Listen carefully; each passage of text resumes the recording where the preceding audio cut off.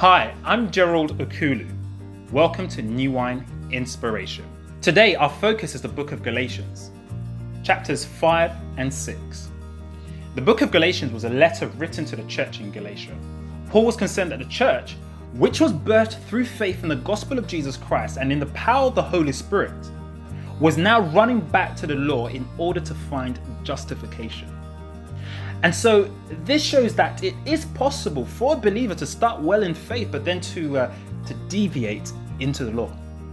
So then how can we make sure that we start in faith and end in faith? Because it's not how well you start, but it's how well you finish. I want to highlight 3 keys which I believe will help us in our walk of faith. Number 1, we must be determined to stand in the gospel of grace.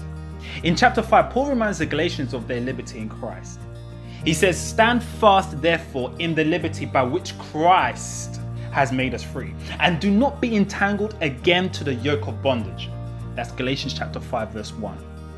You see, we cannot allow the devil, or anyone for that matter, to convince us to trade the liberty that we have in Christ for bondage by trying to justify ourselves through works. It only leads to frustration.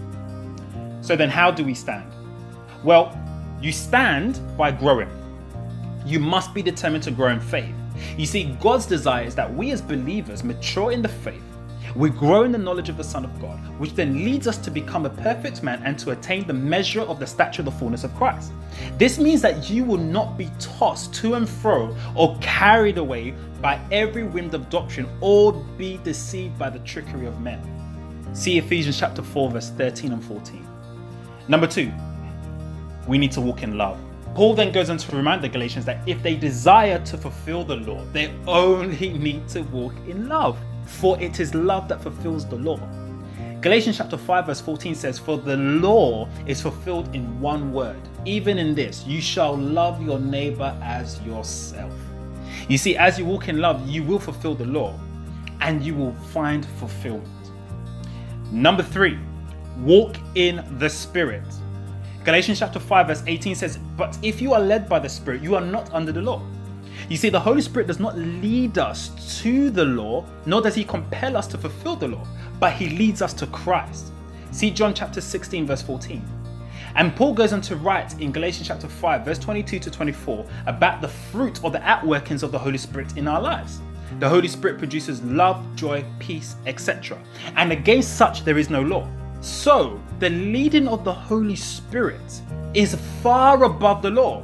The working of the Holy Spirit is higher than the law. It is more superior than the law. You see, the one thing that the law could not do was to deal with the internal passions and desires of the heart and the sin nature of man, which the Holy Spirit does when we allow him to lead us. So then, what is the result of standing in your liberty, walking in love, and walking in the Spirit?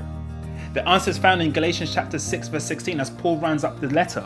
He says, "And as many as walk according to this rule, peace and mercy be upon them." May peace and mercy be upon you as you walk in the word of God. God bless you.